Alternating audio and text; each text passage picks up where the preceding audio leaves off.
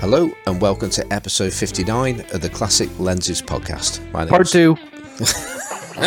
Yeah, part 2. Hey, what happened there, Simon? Things went wrong with part 1, and things went very badly wrong with part 1. And yeah, good talking to you twice today. Yeah, it's like deja vu all over again a second fucking time. That was the best podcast we ever did, don't you think? I think it was really seriously. It was so perhaps our very best podcast. Hey, Simon was even laughing and he couldn't. I know. He couldn't stop laughing. Yeah, he lost it. I did. I completely lost it. and in more ways than one. Yeah. And so this. Now I'm this drunk and you're all hot. Now you're drunk on your tequila and I'm tired.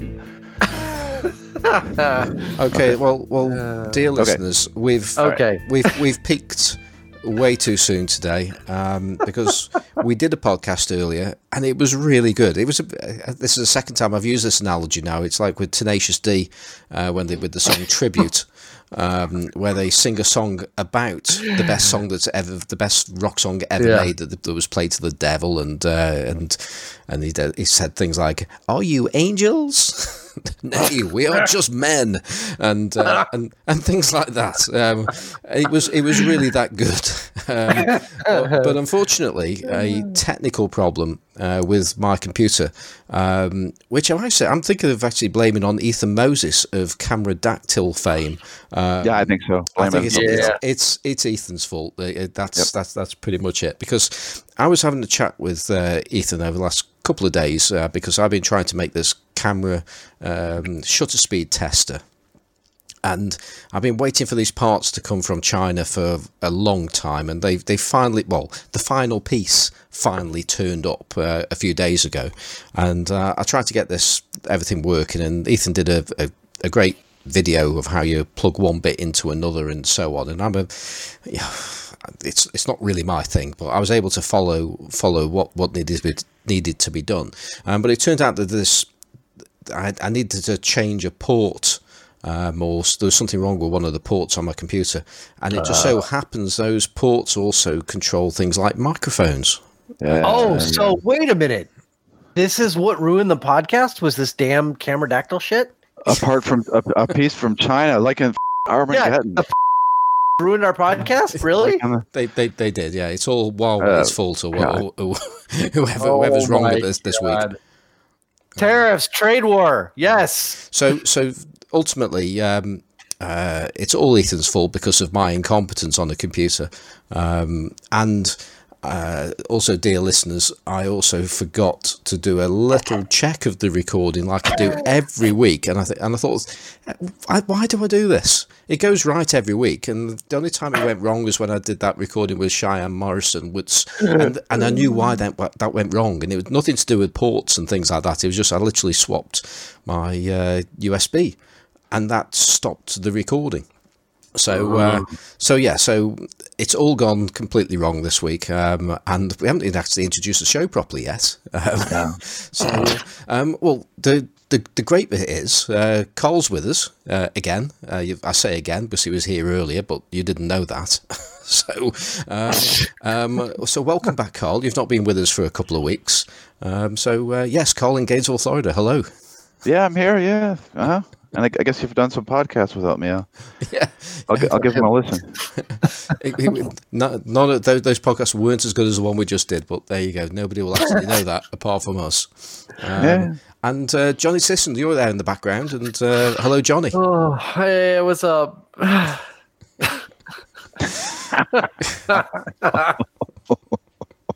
That was the sound of absolute abject sadness and misery, because we lost the greatest podcast ever in the history of Classic Lenses podcast. It's just a bunch of red lines on a Simon's recording thing that he showed us.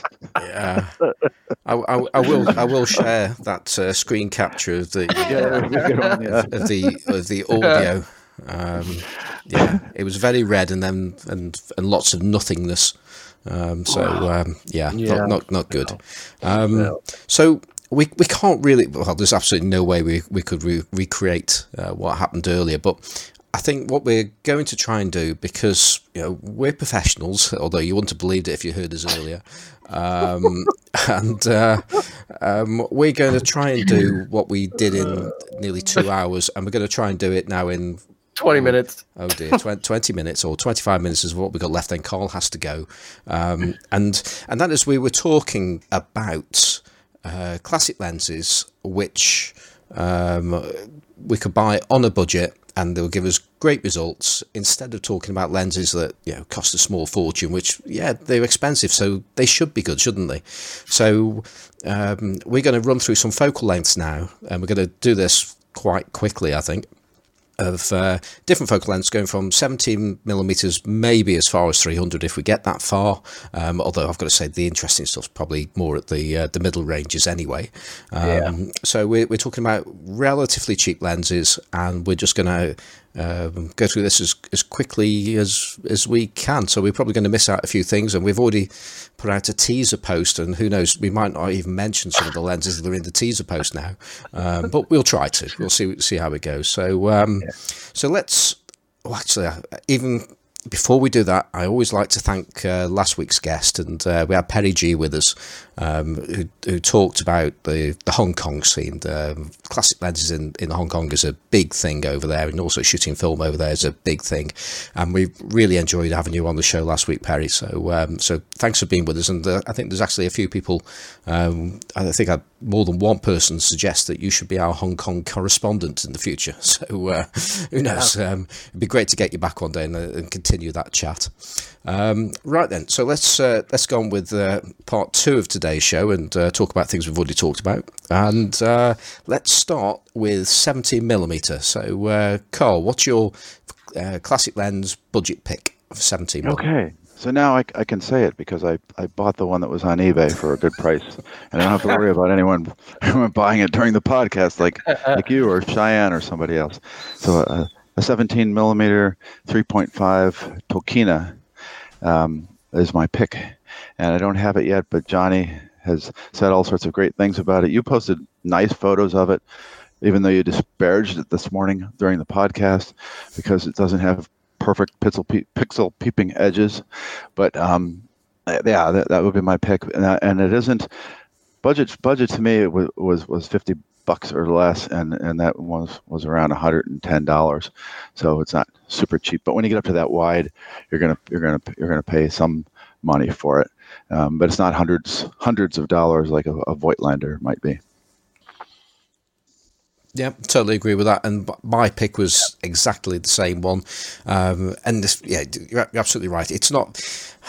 We hesitated about including 17mm in with this conversation because ultimately super wides just are more expensive lenses. They're harder lenses to make, so therefore they're bound to be more expensive. And I've had one of these lenses before. I quite liked it. I wasn't too keen on what was going on in the corners, and that's largely because I like a wide angle lens to be sharp across the frame, because I'm not looking for character, generally speaking, in a wide angle lens, in much the same way as I don't look for character in a telephoto lens. So I didn't keep it for a whole long time and end up moving over to a 40mm Samyang instead. So how about you, Johnny? I agreed with Simon and Carl about the 17mm, and then I said a bunch of stupid shit about it doesn't work well on your sensor. It's your sensor, not your camera, blah, blah, blah. I said that, as you typically would. And then, of course, I talked about the 15mm super wide Heliar, and we talked about how it's a 4.5 aperture. And, of course, why is it a 4.5 instead of a 2.8? And we talked about that. So, I said a bunch of boring stuff about film cameras. We were all in on the 17mm RMC Tokina, which we've already got one. So go ahead and buy one. We don't care. That's right. When we also put in there, quick honourable mention to the Tamron 17mm as well. So, which is a little bit more expensive than the Tokina.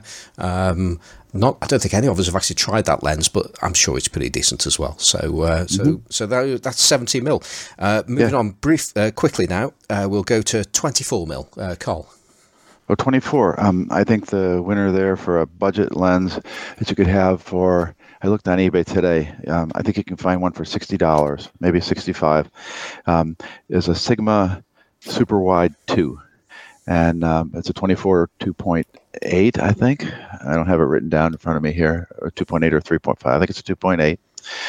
Very nice lens. Simon did a lens comparison. Not of this one though, right? That was a mini wide you compared. Yeah, but Iman, one of our admins, uses this lens a lot, and he's posted a lot of photos around Greece using this lens, and the images are great.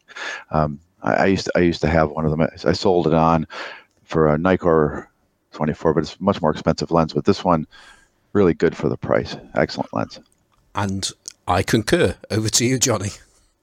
And I think what I said was for 24 millimeter, I have the OM 24-28, which I do like quite a bit. And for what it is, it's still pretty affordable. It's definitely not in the same affordability range as the Sigma, which I agree is a very good lens. But the OM 24 is really quite excellent. And yeah, it pushes the budget a little bit, but still, I think it's affordable. I think it pushes the budget a lot, personally. Well, mine wasn't that much. Mine wasn't that much. And then I think so. You bought a cheap one, therefore it's a budget lens. Is that how it works? Yeah, I guess so. I mean, I'm saying it's findable at a decent price. It's the Minolta. We talked about the Minolta 24, which that is sort of universally considered an excellent lens. Leica used the Minolta 24 as in the R series, so they actually use the Minolta glass in the lens that they branded. But the OM 24 is really an excellent lens, and it does turn up not at insane prices. I'm talking, I think mine was in the 150 range. Oh, you can get a good one for $135. I'm looking at one right here on eBay. That's what I'm talking about now. Right, so it's tested, works good, no issues. It's a bit more, but I think 24 millimeters is one of those focal lengths where you're just going to spend a little bit more, but you're going to be rewarded with, a really excellent lens. So I think it's too far out the range personally, but there you go. It is. No, it is. It's a push. Yeah, for sure. Well, let's talk about the other very, very briefly. Vivitar. You mentioned Vivitar earlier. Yeah, the Vivitar 24 I think is probably right on par with the Sigma. I mean, it's probably basically essentially the same thing. So yeah, just flip a coin. Either one's going to work well. That's it. And okay, so let's move to. I think you can carry on, Johnny, with 28 millimeter. I think. 28. Okay, so we talked about 28 millimeters, which I think I can summarize by saying none of us really give an F about. There you go. Yeah, we don't care about 28 millimeters. Moving right on. But the Vivitar 28 millimeter bestiary is a thing, and there's a whole bunch of 28 millimeter Vivitars. There's a whole webpage devoted to them. So get a Vivitar 28 millimeter close focus. It'll be cheap and excellent, and we don't care about 28 millimeters. Yeah, and also any brand of 28 millimeter is as good as any other brand. Yeah, they're all the same. Just go buy one. It doesn't matter. Yeah. Pentax, Canon, Olympus, Vivitar, whatever you can find.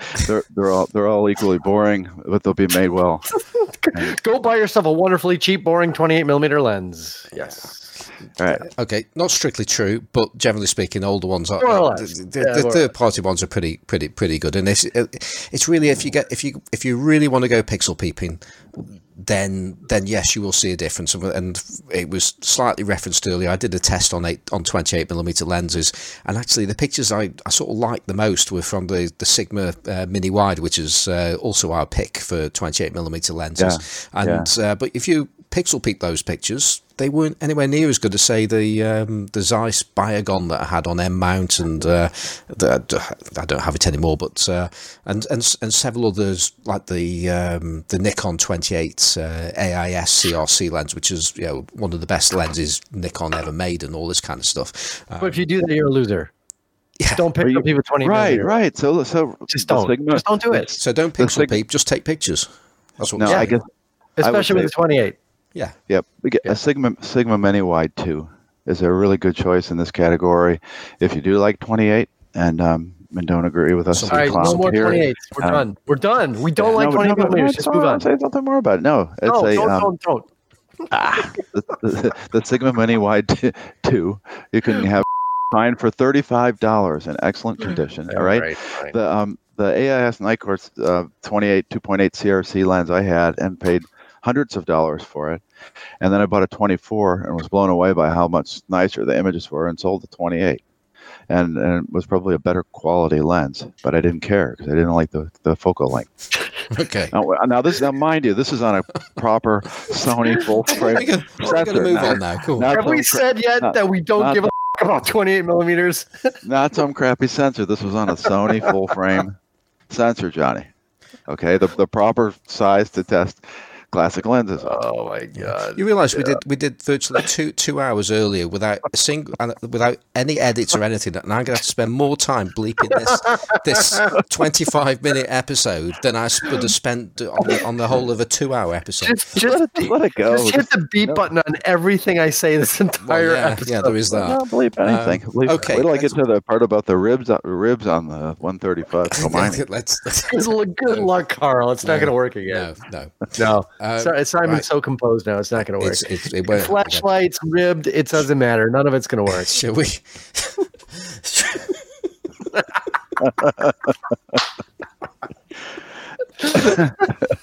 Are we in competition with Am and Hamish for the crappiest podcast ever, or here? Or what? Pretty much. Come on. Let's move on. Okay, that's it. 35 millimeter. One of you talk. Okay. I don't know. Not a mirror. Don't get a mirror one. No, come on. You had an answer. No, the only 35 millimeter lens. Okay, so right. I would buy a Canon FL35 3.5. It's a heavy lens. You can get it for less than $50. The optics are fantastic. Very good quality lens. If you have a rangefinder camera, then I don't know what to tell you because you're gonna be up into hundreds of dollars. You won't find one. Yeah. Oh, you can. There's a Jupiter 12. Oh, Jesus. Not Jupiter 12 again. Really? Yeah. Do we have to talk about the Jupiter 12 again? Okay, now hold on a second. Jupiter 12. Okay. Unless you live in Chicago and you're wimpy about taking your hands out of your gloves and turning a little dial on the front and getting your little delicate fingers cold, it's a good lens. Okay, so here's the thing. I'm specifically talking about the Jupiter 12 in Leica thread mount. I think the one that Simon has, which you will see in the artwork. No. I have them both, and we have to talk about the. Oh, actually, no, we do have to talk about the Kiev one because the Kiev one's cheaper. So it is, and I think, and my criticisms of this lens are only about the LTM version. I think that I think the Kiev version, because of how it mounts to the camera, is a much better design. Well, there you go. Okay. And I would like to have one if Eric wasn't hoarding them all. Takes back all those negative comments you've made on my photo. No, my negative comments are only about the LTM version. No, I've posted pictures with mine, and it's a Kiev mount. Well, I like it then. You didn't earlier, but there you go. Yeah, no, because I thought you guys were talking. We weren't talking about the LTM. We were talking about anyway. Right. Pentax 35 3.5. Get one that's tiny and it's beautiful and it's wonderful and you'll love it. That's M42 of course, wasn't it? Yes. Came out. Yeah, that's a nice lens. M42. Yeah. Mm-hmm. Okay. Yeah. And my pick on 35mm was the Chinon 35mm f2.8, which I'm pretty much of the opinion almost all 35mm lenses, or a great deal of 35mm lenses, are just clones of the Flexagon. They all seem to look the same. They all have the same kind of front element on them, and I know that particular one, the Chinon, which can be bought very cheaply because Nigel Cliff bought one very cheaply off me and went away and took some great pictures with it, making me think I shouldn't have sold it. But well done to Nigel there. It's a great lens. So that's my budget pick for 35mm. And then, if I remember correctly, we took a little pit stop. We did because we then went to 37mm. Which is the same as 35. No, it's not. Or 40. It's it is too different, isn't it? So it's not the same. And but I mean, technically, if you actually measured the true focal length, it's probably a 40. That's what I'm saying. Well, it's a 37 is a silly arbitrary number that is not that precise. No, don't forget, this is a German lens to start off with the Flexicon 35 2.8. And they called it a 35. It was reflected on as a 35, but the Mia 1 is marked as a 37. And if you actually but it's not a 37. Okay, go ahead. Right, so if you compare a Mia 24H, which is obviously a 37mm lens from Russia, and that's a 37 f2, and you compare that to a Mia, you can see that the 24H is actually a slightly wider lens, probably by 2 millimeters, I guess, because the Russians always tell the truth, don't they? Yes. I never liked that lens either. No. That lens sucked too. Oh, the muddy bokeh. It was just terrible.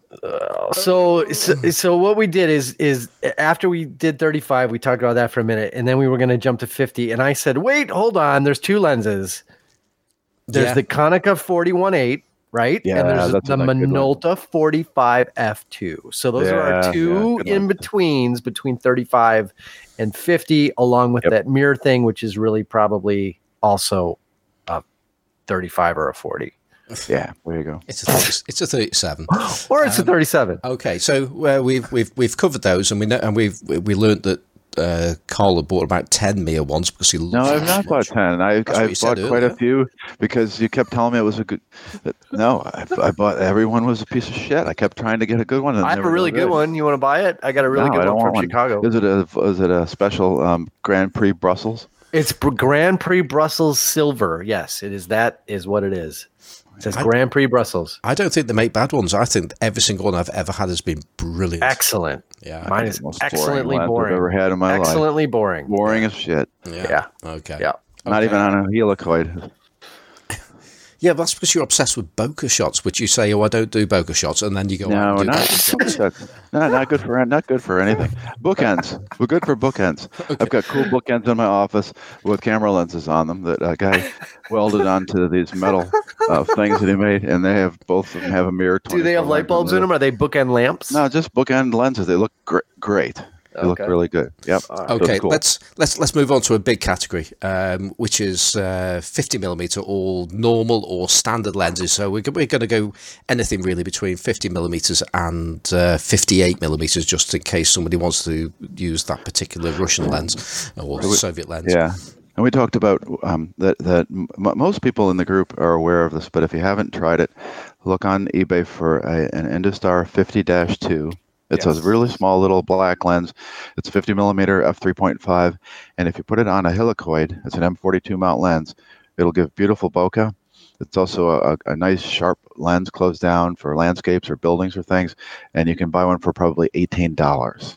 Okay, now if you want to get a bigger lens that's going to give you some really nice 3D pop and good micro contrast, I would buy a Canon FL50 1.4, so that's an FL, not an FD. It's a solid metal, heavy. This is kind of getting to be a sequence here. I said 35, now 50, and I recommend a 135. You could just get one adapter and pop them all in and use that breech lock adapter, which Johnny likes, right, Johnny? Double breech lock adapter. Favorite, yeah. Yep. Well, I named two lenses. The first lens I named was the Jupiter 8, and then I name dropped Hamish Gill because that's one of his favourite lenses. So I think we talked about that's probably not so cheap in the States, but it's pretty damn cheap over here in Europe. So if you're after a LTM lens, for me it's the obvious lens to go for. And my proper bargain 50mm lens is the Pentacon 50mm f1.8. Yeah, that's a good one. Yep. And he's been recommending it, but I've got one, and may have one somewhere. Yeah, that's as often as I actually use it. But I've seen some absolutely fantastic pictures taken with it, especially some shots that have been set up to make the most of bokeh balls and things like that, which is something that Carl never does, as he's already says, until he does his next one. Right. And there's some great shots in our group some time ago. So yeah, I really should make a bit more of an effort with that lens, but it's such a cheap lens. It's on Praktica cameras. I don't know if it's how cheap it is over there in the States. Is it cheap over there? Yeah, it's just quite inexpensive. That's the one that says Pentagon Electric. Right? Well, not always. It doesn't have to say electric. Well, maybe the electric it does, one is the very, very last version of it, I think. And then I'll say very last version of it because then the mount transformed, or whatever the word is, into the Pentax, not Pentax, Praktica B mount. Okay. Yeah. Oh, yeah. If we're getting confused over these things, because I mentioned earlier that this is a direct descendant of a Meyer optic lens, but I'm now adding in new information that it was available on the Pentacon bayonet mount as well, which are also very, very cheap. Which actually, I'm thinking that brings us on to a quick one that you mentioned, Carl, about buying lenses with the same mount. Right. Yeah, M42 is a good way to go. But you want me to say something now? Yeah, I think it was a good point you made. No, well, I said that some of the people who responded to a comment that I posted last night on Facebook were really astute about this, because they recommended. I said, what would you tell someone to do if they only had $200 and they had a Sony full frame camera, and they wanted to buy 3 lenses going from maybe 24 up to 135, and a lot of people recommended sets of lenses that only required 1 adapter, so you didn't have to buy 3 different adapters. And I think it's really smart. And there were recommendations of Konica, and there were recommendations of Canon FD by a couple people, and so I thought that was good. So the Hamish recommended this Pentagon lens, you said? No.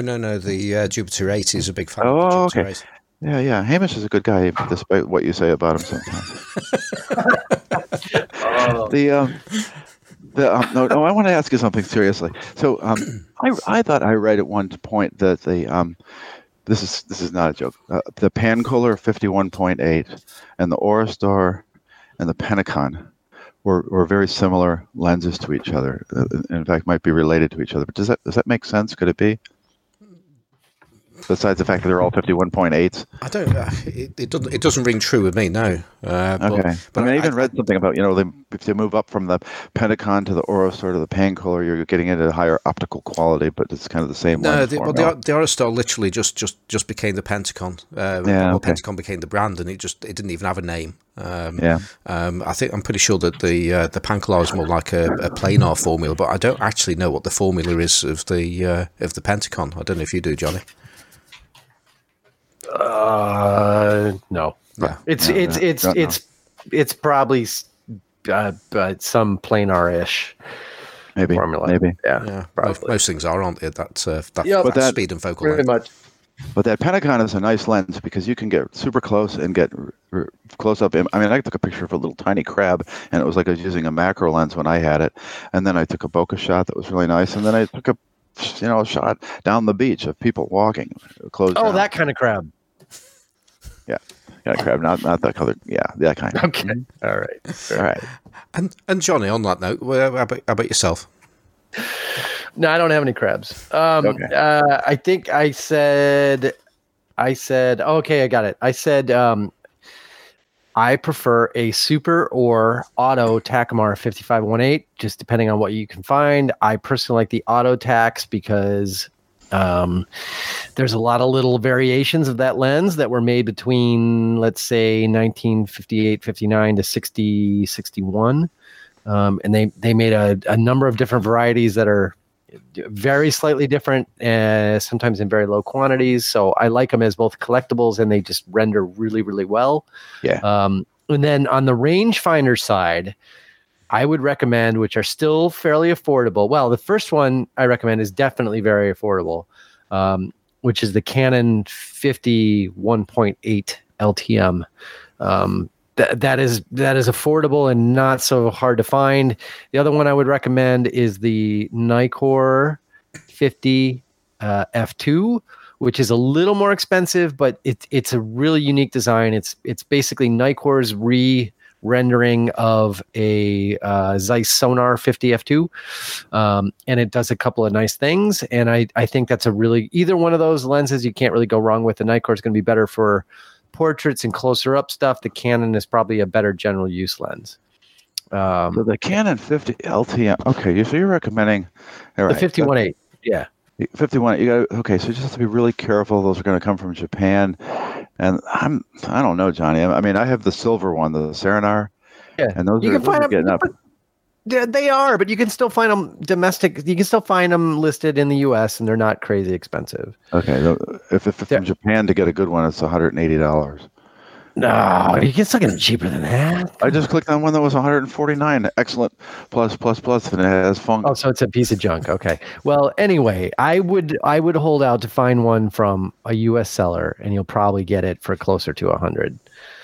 And the Nikkor, the F2 Nikkor, I see those fairly commonly in the maybe $125, $135, $140 range from U.S. sellers. Yeah. And they're okay. They're all going to be a little scratchy, probably on the front. Big deal. It's fine. It's not really budget, though, is it? Well, but for a rangefinder lens, it is. You're just for a 50. Now that's why but that's why I threw the Jupiter 8 in there. Yeah, I was just going to say we're going to do Jupiter 8, right? Which again, depending on where in the world you're located, may or may not be easy to find. In the U.S., it's not super easy to find. In where Simon is, it's going to be easier to find. But no, that's a great lens. It's just I think that Canon and the Nikkor are both a little bit of a step up, and you might want to pay a little bit more because it's going to be a lens you use all the time. No, but I agree. If you are looking for a fantastic 50 millimeter relatively fast lens, and you have a smaller camera body like a Fuji Xe2, or if you're going to use it on a rangefinder, that 51.8 LTM Canon is just an astoundingly good lens. Yeah. Yep. Well, back on the budget side of things, the other, and I just realised we've got to mention this, seeing that a picture's gone out already about this with this lens. So I've already done a teaser post, so this is anybody that knows about the teaser post. This podcast has been recorded after the teaser post, talking about the podcast we've already done, and it had a picture of a Helios 103. Which is an excellent lens, and it's cheap, and it's one of those lenses that depend on the seller in Ukraine or in Russia.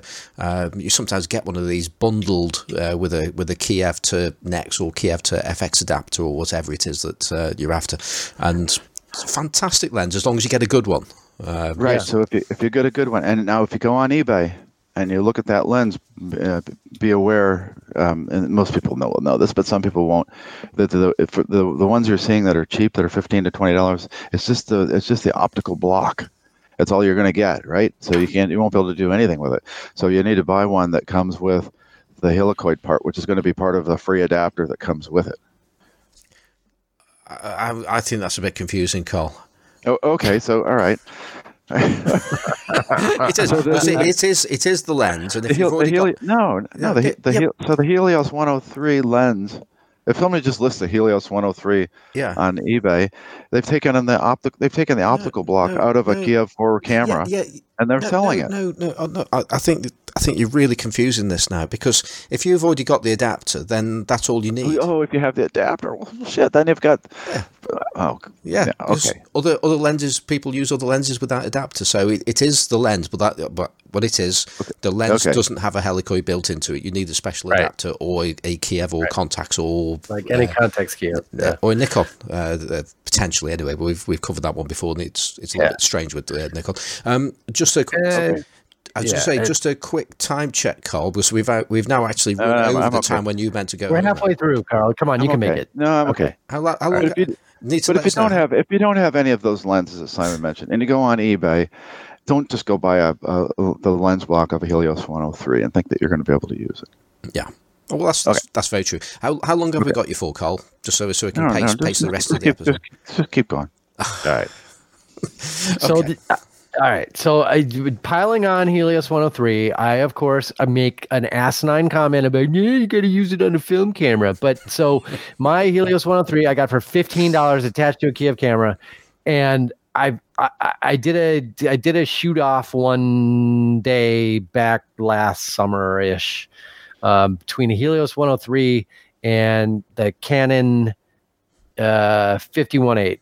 Right, so the Canon on a Canon LTM and the Helios on a Kiev camera, and I think the nature of my comment I made before was the Helios 103 on film is a much lower contrast lens because it's really easy in Lightroom or whatever, shooting it on digital. You just bump up that slider a little bit, and you got a lot of contrast, and it works great.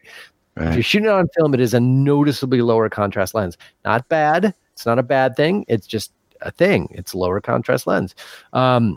But I really do like it, and I think the difference comes down to just the glass and the coatings on the 103. Right? It's just construction wise, it's a little bit different than the Leica lens that it's supposedly based on. But it's a very good lens. Yeah.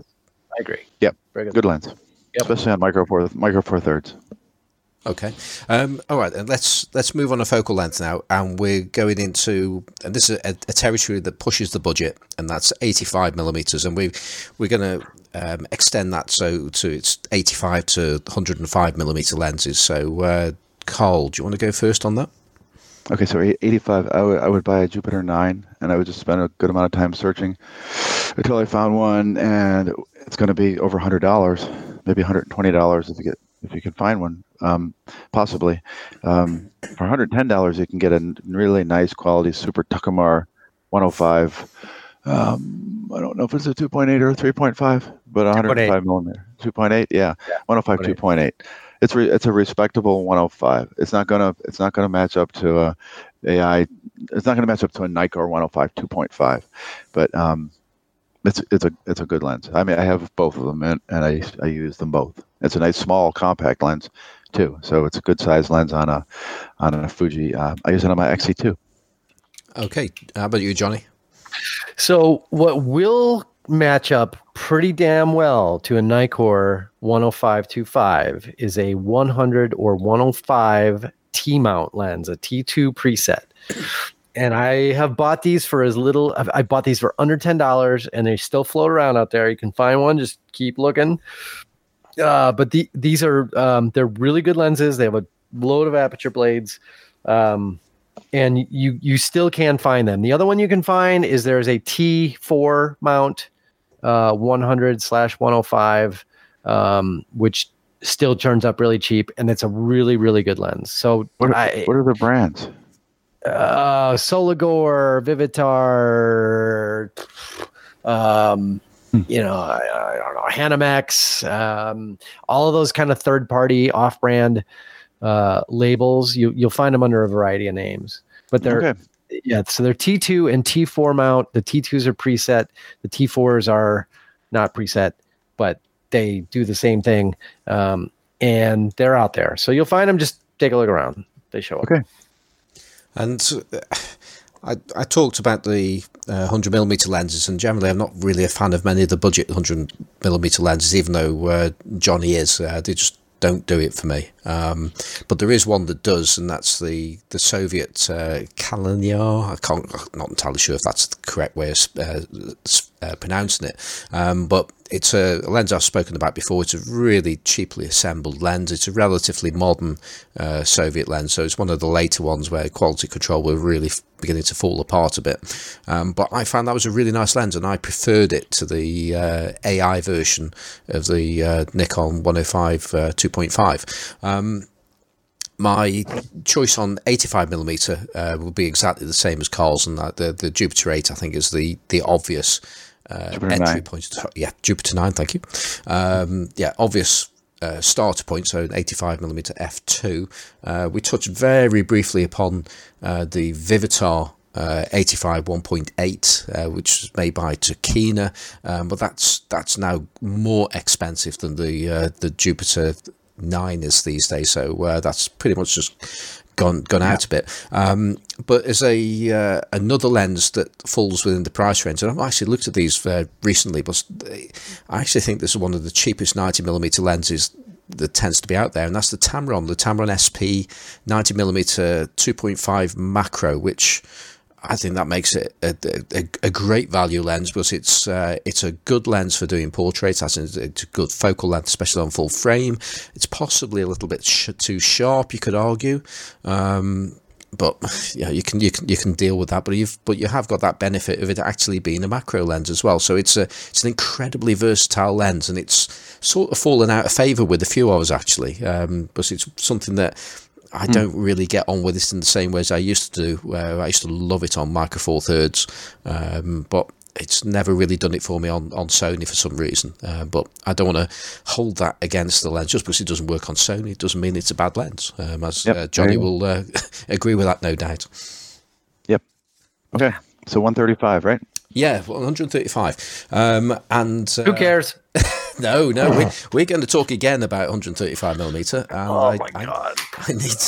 I can't do the Raynox conversation again. I just can't. We've got to no. Oh my god! That was a spoiler alert there. Because let's just do it almost how we did it last time, because this brings up a good time to talk about coffee donations, because we received a coffee donation from Chris Holland.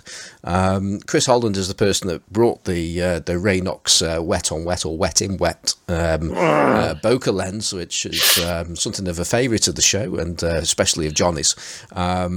And I'm just going to read out what he said here. So, 2 coffees for Johnny to help him rethinking his verdict about the sharpness of the butter knife Raynox 135 2.8 Didn't work. lens.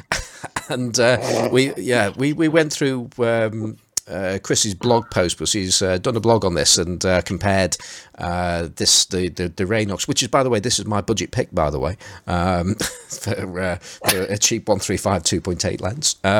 And so he did a test against he used a Canon FD 135 2.5, and he also used a modern Sony FE mount super zoom. I think I forget which one it is, but it's got quite a long range on it, so it's not necessarily the best optical lens in the world. And if you do take a look at excuse me, Chris's blog post, you will see that by a mile the Raynox is a superb performer compared to the Canon that he used and the modern Sony lens. So over to you, Johnny. I think we should go straight to Carl, because Carl has a conspiracy theory here. Let me just pick up on this. Okay, so I've had that Canon 135 lens, and the one that I had was very sharp. It did not produce blurry pictures like that unless I forgot my glasses or or wasn't focusing properly. And I've had the Canon FL 135, and it was very sharp too. So here's what I think about that Raynox. I've kept it. I paid so little for it; it isn't worth selling it. But I've not used it after that first week. I thought the bokeh was cool. It has a bokeh that's different from any other of the, I don't remember how many. I think I've had 14 135mm lenses, different brands, different ones. Better. Yeah, the Jupiter 11 is better. Here's the thing: the lens that I use the most and would recommend that people buy costs a little bit more, maybe as much as $45, and it's a Vivitar made by Komine 135 2.8, and the way they're able to tell which one it is, because there's a bunch of different versions, is that it doesn't have any rubber on the focusing grip. The focusing grip is all metal. The serial number starts with 28, and it doesn't have ribs. It has ribs. No, it's not ribbed. No, it has. It's not ribbed. The focusing ring has parallel grooves cut in it that go parallel to the long axis of the lens, about 1 millimeter apart, all the way around. That one is fantastic, and let me tell you what the difference between that and the Raynox is. And this is based on the 2 that I have. So maybe I have a shitty Raynox that I paid $22 for, or whatever it was. With the Raynox, I can get also very precise focus. If I take the thing and I spend a lot of time with a zoom magnification, focusing on something that isn't moving, I can get a sharp picture. With the if I take that out into and I've done this, into a crowd of people at a farmer's market or something, and try to take pictures of people wide open, none of them are in focus. I cannot get the freaking thing in focus. If I take my Vivitar out instead of the Rainox, I can quickly snap into focus. I can find exactly where it is. It's like this gray thing with the Rainox. It's there somewhere, but you got to hunt for it. And when you find it, it's there. With the Vivitar, it's not, or it is. And so that, to me, is really important. It's not just, is it a sharp lens somewhere? If you find it, it's, can you get there and get it and use it as a sharp lens when you need to? So the Rainox is excellent if you're going to walk around with the camera on a tripod and take your time to hit focus. There you go. Okay, great. So I'm just going to reiterate what I've said before about this Rainox from the beginning, which is it's a perfectly competent, bog standard 135 that will do the same thing as any other 135 from that era. And the thing that is kind of hilarious about it is this supposedly this bokeh special thing it does, which it only does that because it's poorly corrected. So at the time it came out, it would have been considered a crap lens because it couldn't even produce a nice, smooth, out of focus area, which nobody was looking for anyway, because people who take real pictures don't worry about the background. They have a subject in mind. Don't do those poorly corrected stuff again. Oh my God. But it is. But that's why it looks like that. Poorly corrected thing. Oh, that's why we like classic lenses, because they're poorly corrected. No, I get that. I get what you're saying. But poorly corrected and having character are not necessarily the same thing. And for a 135 lens, typically the lowest bar for you to reach is to make it well corrected enough to produce a sharp subject in the foreground and probably a smooth background. And we've established that it really can't do the first thing all that well. It can do the other thing pretty well, maybe uniquely, but this wouldn't necessarily have been a selling point back in the day. It's different now because, you guys throw them on digital cameras and pixel peep them and look at your bokeh balls, but that's not what people used to do, and that's really not photography. So it doesn't make balls, it makes paint. It make great bullshit. Okay. It makes paint. Bullshit. It makes paint. Can I ask you a question? Because you picked this one. How many times have you used it since you bought it? Oh, that's unfair. No, it's not. I'm curious. How many times have you picked it up and thought, I'm going to use that lens today? I've taken a couple of pictures of it. Oh yeah, right. That's not the same thing. You really like it, huh? Now, to be fair, I've not really had I haven't really been taking many pictures. We haven't had the opportunity. Yeah. Okay. So that's unfair. And I just want to thank Johnny for his insight on deep insight on this lens he's never used. I don't need to use it. I don't need to use it to make a judgment on it. I really don't, because I've seen enough pictures out of it. And the thing that everybody likes about it is the crap it does to the bokeh, because it's not corrected well enough to make a smooth out of focus background. So hallelujah, thank God this lens exists. Yeah, I really liked to use 135. It's just like I said, one of the rare occasions in our little town where there's a bunch of people gathered together is in a farmer's market or an art show or something, and 135 is a nice lens to walk around with, or a 105, and isolate a person and take a picture. And they're moving around, and I always, since I bought that lens, I've thought about picking it up, and I don't. I grab my Vivitar Tomine, and it's the lens of choice. It's just because it's better. Okay, well, let's quickly move on to... Actually, no, we've got to stay at 135, because I then went on to mention... Let's just finish with 135. That's enough. Yeah, come on. Yeah, we probably will do. So, my go-to 135, as I've mentioned on many occasions, and it's still within the budget range, and that's going to be the Jupiter 11. And I dare say, actually, it's probably worth looking at the Jupiter 11A, which is the ugly one in the family compared to the Jupiter 11. It's pretty much the same lens, but reputedly be better optically, but it just doesn't look good. So I just don't want to. It's very, very heavy. Yeah, you wouldn't like the weight. What about a 37A? Have you ever had one? In fact, I've got one somewhere, but I just don't want to use it. I think I'll pick the Raynox up before using that. Okay, all right. But the Jupiter 11, gold standard for this focal length, I think. Yeah, well, it's pretty much no argument there. If you can pick up, I've got to say, if you can pick up the Vivitar that Carl was talking about earlier, if you can pick one of those up at the right price, which you can, because at the end of the day, some people will advertise it as a Vivitar 135 2.8, and that's it. And other people who know what they're talking about will actually advertise it as the Komani, whatever it's called this week, a version of that lens, and therefore ask 3 times the price. So it can be found at a bargain, and it's a cracking bargain, almost as good as the Raynox in terms of a bargain. That's it then, is it? Because Johnny didn't have anything for 135, did he? He doesn't like 135. It's too long. Yeah, I don't really care about 135. I know I'm fine with the Jupiter. I have that. I've shot it. It's a fine lens. It is. It renders really nice. I mean, that's a great lens. That's good enough for me. Okay. Well, let me quickly talk about 200 and 300 because my suggestions were better than yours, Carl. So. At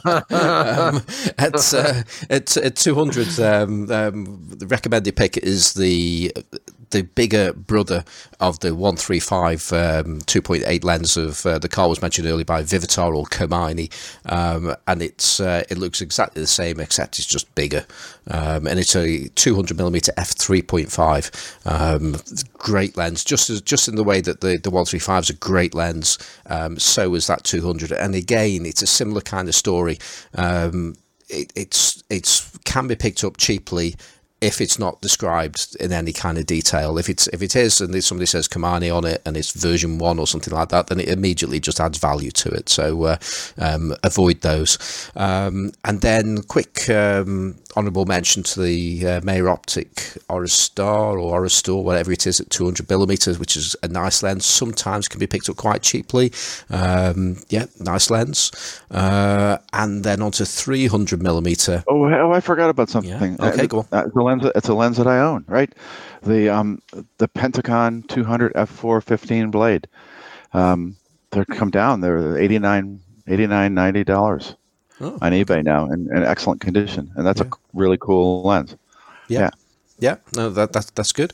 And I reco the 180mm T2 mount available in various different configurations. It's cheap, it's sharp, it's great. If you like preset lenses, if you like lots of aperture blades, it's got you covered.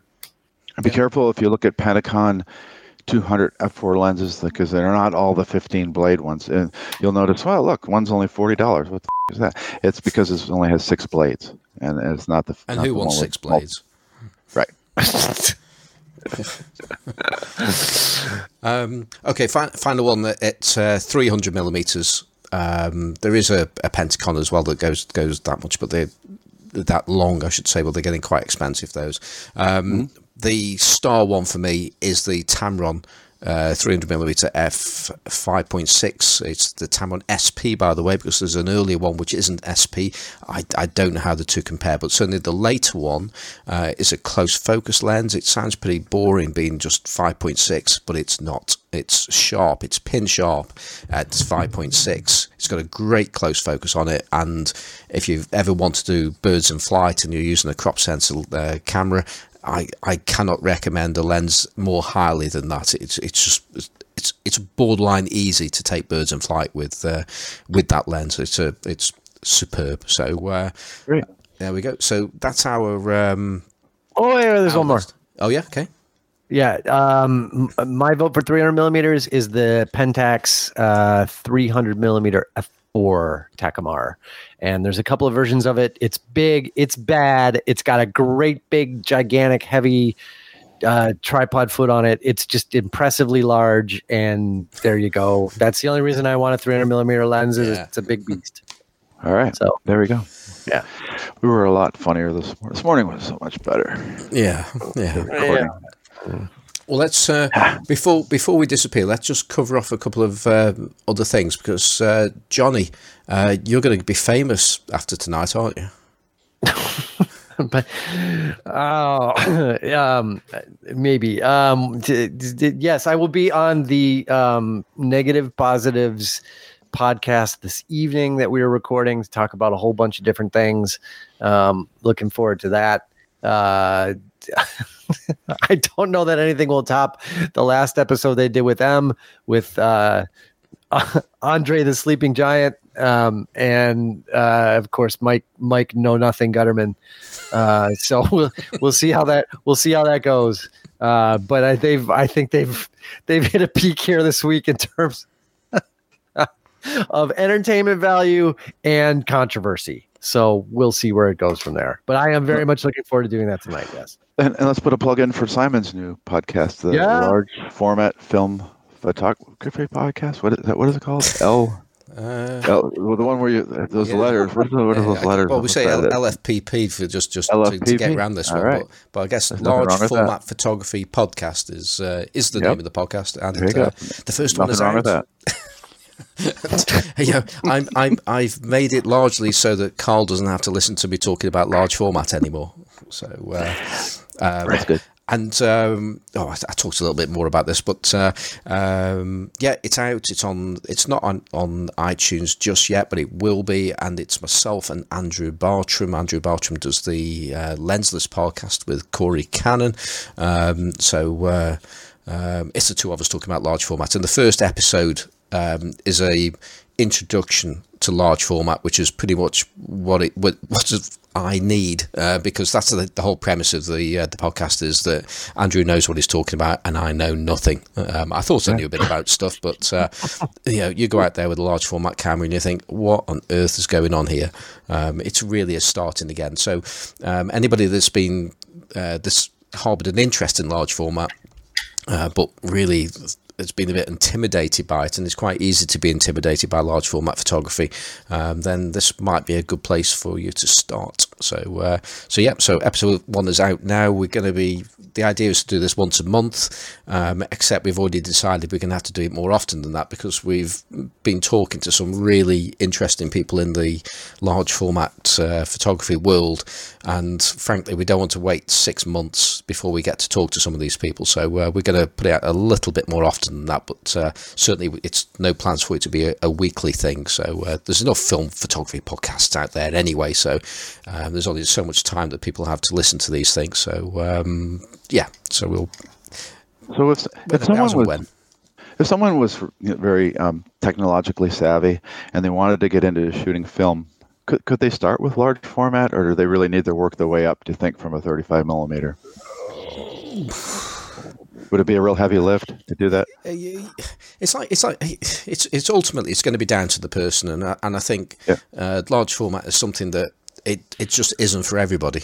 And for somebody to start in that, then it might put somebody off photography for life. So is the cost quite high in terms of initial investment? Probably, right? Other than just picking up a 35 millimeter camera, right? It's certainly going to be cheaper doing a smaller format, but you can do large format on the cheap. I mean, that's how I got into it. It was on the cheap, but the costs, like a lot of these things, they can rack up. But you can spend a lot more money in 35 millimeter or digital photography. You can buy a really, really good large format camera, used large format camera that would be like professional standards several years ago, even now, for a relatively small amount of money. I think the cost tends to come in with what you use to shoot. So if you're using the cheap film like I do, you can get away with shooting about what it costs you about £1 a photograph, or whatever that is in dollars. But if you start using slide film or color film, then you can be up to like £10 a shot or something like that. So it's it all depends on what you use, and I'm certainly not good enough to start spending any more than £1 a photograph at the moment. So okay. So now I know all. I asked you that stuff because now I know all I need to know, and I don't have to listen to any of your podcasts. Oh my god! No, don't start with large format, people. Okay. Let's quickly go through the coffee donations that we had, because we had a few. Donations or bribes, because some people. No, don't go there. I'm not going there. Yeah. Okay. Well, we've it wouldn't be fair. We've done Chris Holland, and my pick of the Raynox lens was completely unconnected with the coffee donation that we had in this week. And Ian Fleming said, "Great podcast, folks." Nigel Cliff, again, another quality show, well worth a couple of coffees. That was talking about the show with Perry G, which was a really good show. Sialist also sent a message which my dyslexia is stopping me from reading out, and but thank you all the same. And that's it for the coffee support. So thank you for that. I just want to say, next week I'm going to be at the Mega Analog Photography Meetup, or whatever it's called, at the NEC, which is at the photography show at the NEC, meeting lots of like-minded, analog-minded people, and there are a few people from that I know are involved with the Classic Lenses group are going to it. You can find more details on 35mmC. It's also on photowalk.me. So I think the idea is to meet there at about 11 o'clock, just before it's actually, you go through the first part of the entrance, but you don't go into the main hall, and I think that's where we're all going to be together. There's going to be loads of us there, so that's organised by Hamish Gill and the Sunbeams from what's that podcast? Sunday 16. So they'll be there. I'll be there. Andrew Bartram will be there, which will be the first time I've actually met him, even though I've done a podcast with him. So I think that's it for my shout outs this week. How about you, Carl? I'm going to say one more thing about the Raynox lens. No, listen. No, I don't want it to come across like I was giving the gentleman a hard time who reviewed the Raynox lens. He did a nice review, and he made comparison shots.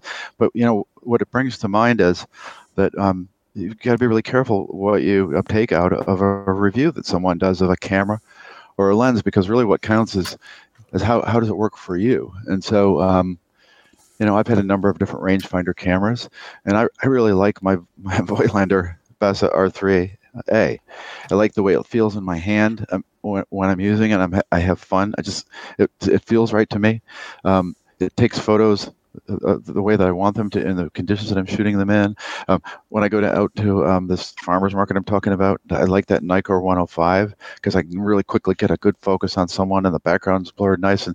And so the lens reviews where people are shooting at targets and things, they're not real helpful to me, because I got to take the things I had to take 135s out and use them to tell you whether I like them or not. That's where I was coming from. Yeah. Okay, Johnny? I do have a shout out real quick. I met this week at Central Camera. I met Sam and Alex from Michigan. They stopped in. They got some R09. They got some fixed. They're going to do some film developing. So good to meet you guys, and happy developing. All right. That's cool. And I think we had a couple of emails, which I think we'll get to that potentially next week now. Yeah. And on the episode 61, I think it's going to be, which would be, is that going to be the 25th? Yeah, that'll be the 25th of March. We're going to be joined by Nick Lyle, who is one of the co-hosts of the Homemade Camera podcast, which is great. Podcast I've been catching up on, and mentioned on the show a couple of times. But amongst many things that we're going to be talking about, adapting lenses, which is something that we do all the time, of course. Cool. Yep. But I won't be there for that one. It's my camera club, the third Sunday of every month. Remember? Yeah. Camera club, Carl's Camera Club. Yeah. Carl's Camera. It's not Carl's Camera Club. It's the Camera Cafe, Gainesville Camera Cafe. Yeah. Yep. Okay. Did you hand the letter in or? No. Okay. So What? it's like a sick note that you give to your child when they go to school. Perhaps you don't do that kind of thing in America. I don't know. But anyway, Nick will be joining us, and the point I'm making about Nick is yes, we adapt lenses all the time, but there are lenses that are not. You can argue none of these lenses were meant to be used on digital and other cameras and things, but there are lots of lenses out there that are just plainly weird, or they're on bellows cameras, or they're just very, very tough to mount. And Nick is somebody that not only can mount just about anything to anything. He helps he builds his own cameras, so he understands in a good amount of detail about how to actually mount lenses, why they need to be a certain distance away from the sensor, and just weird and wonderful ways of actually just finding ways of putting things on other than perhaps sellotape, which is what I tend to use. So he'll be on in a couple of weeks. Okay, so Johnny, how can people keep up with you? Oh, you can keep up with me on Instagram at System Photography. You can also talk to me in person at Central Camera Company in Chicago. I am there every day except for Sunday and Monday. So stop by and say hello. And Carl? And you can get me... I was just thinking about something else. I was thinking, if you screw up the audio on this one, like you did this morning, I'm going to reach over across the ocean and I'll throttle you. Yeah, we are not doing this again. You can find me on the Facebook page, Photography with Classic Lenses, and on Flickr, Carl Havens, and on Instagram, Carl Havens. And I can be found on Instagram as Simon Forster Photographic. I'm on Twitter as Simon4. I've got a website which is simonforsterphotographic.co.uk, but there's not much doing with that at the moment. Going to be going back onto Flickr soon when I've paid my dues, so I'm locked out of that at the moment. Really want to say sorry for the quality of this episode. I hope it's been reasonable for you. I mean, I'll just say again, it was so good earlier. It really was. I wish you could be here, but it didn't happen. So sorry about that. It was all my fault. So finally, just want to say thank you to Kevin MacLeod of Incompetech.com for our theme music, which is Octo Blues. And I hope you've enjoyed this. Well, hold on. Go for it. We skipped a whole bit there. Did we? What? Yeah. Oh, we did. You're right. This is where John. Yeah, we say we.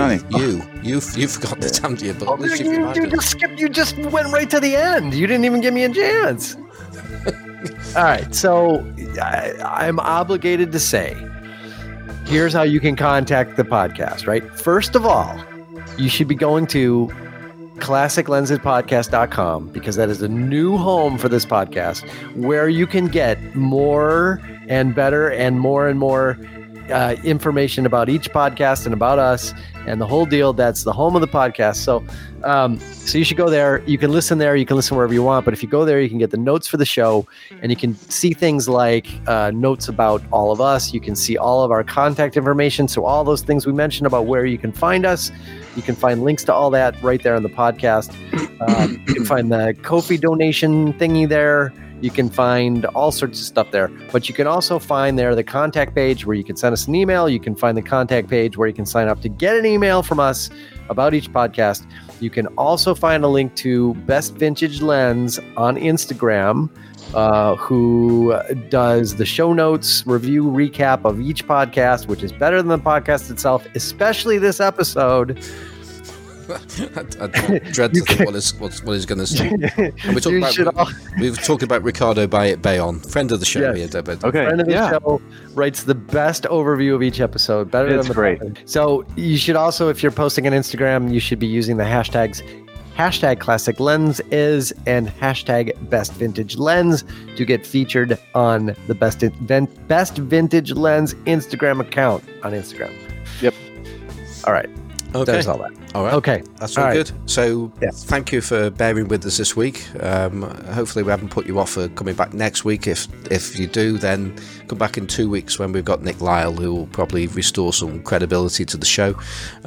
So thank you for being with us this week, and hopefully we'll be back with you soon. Bye-bye.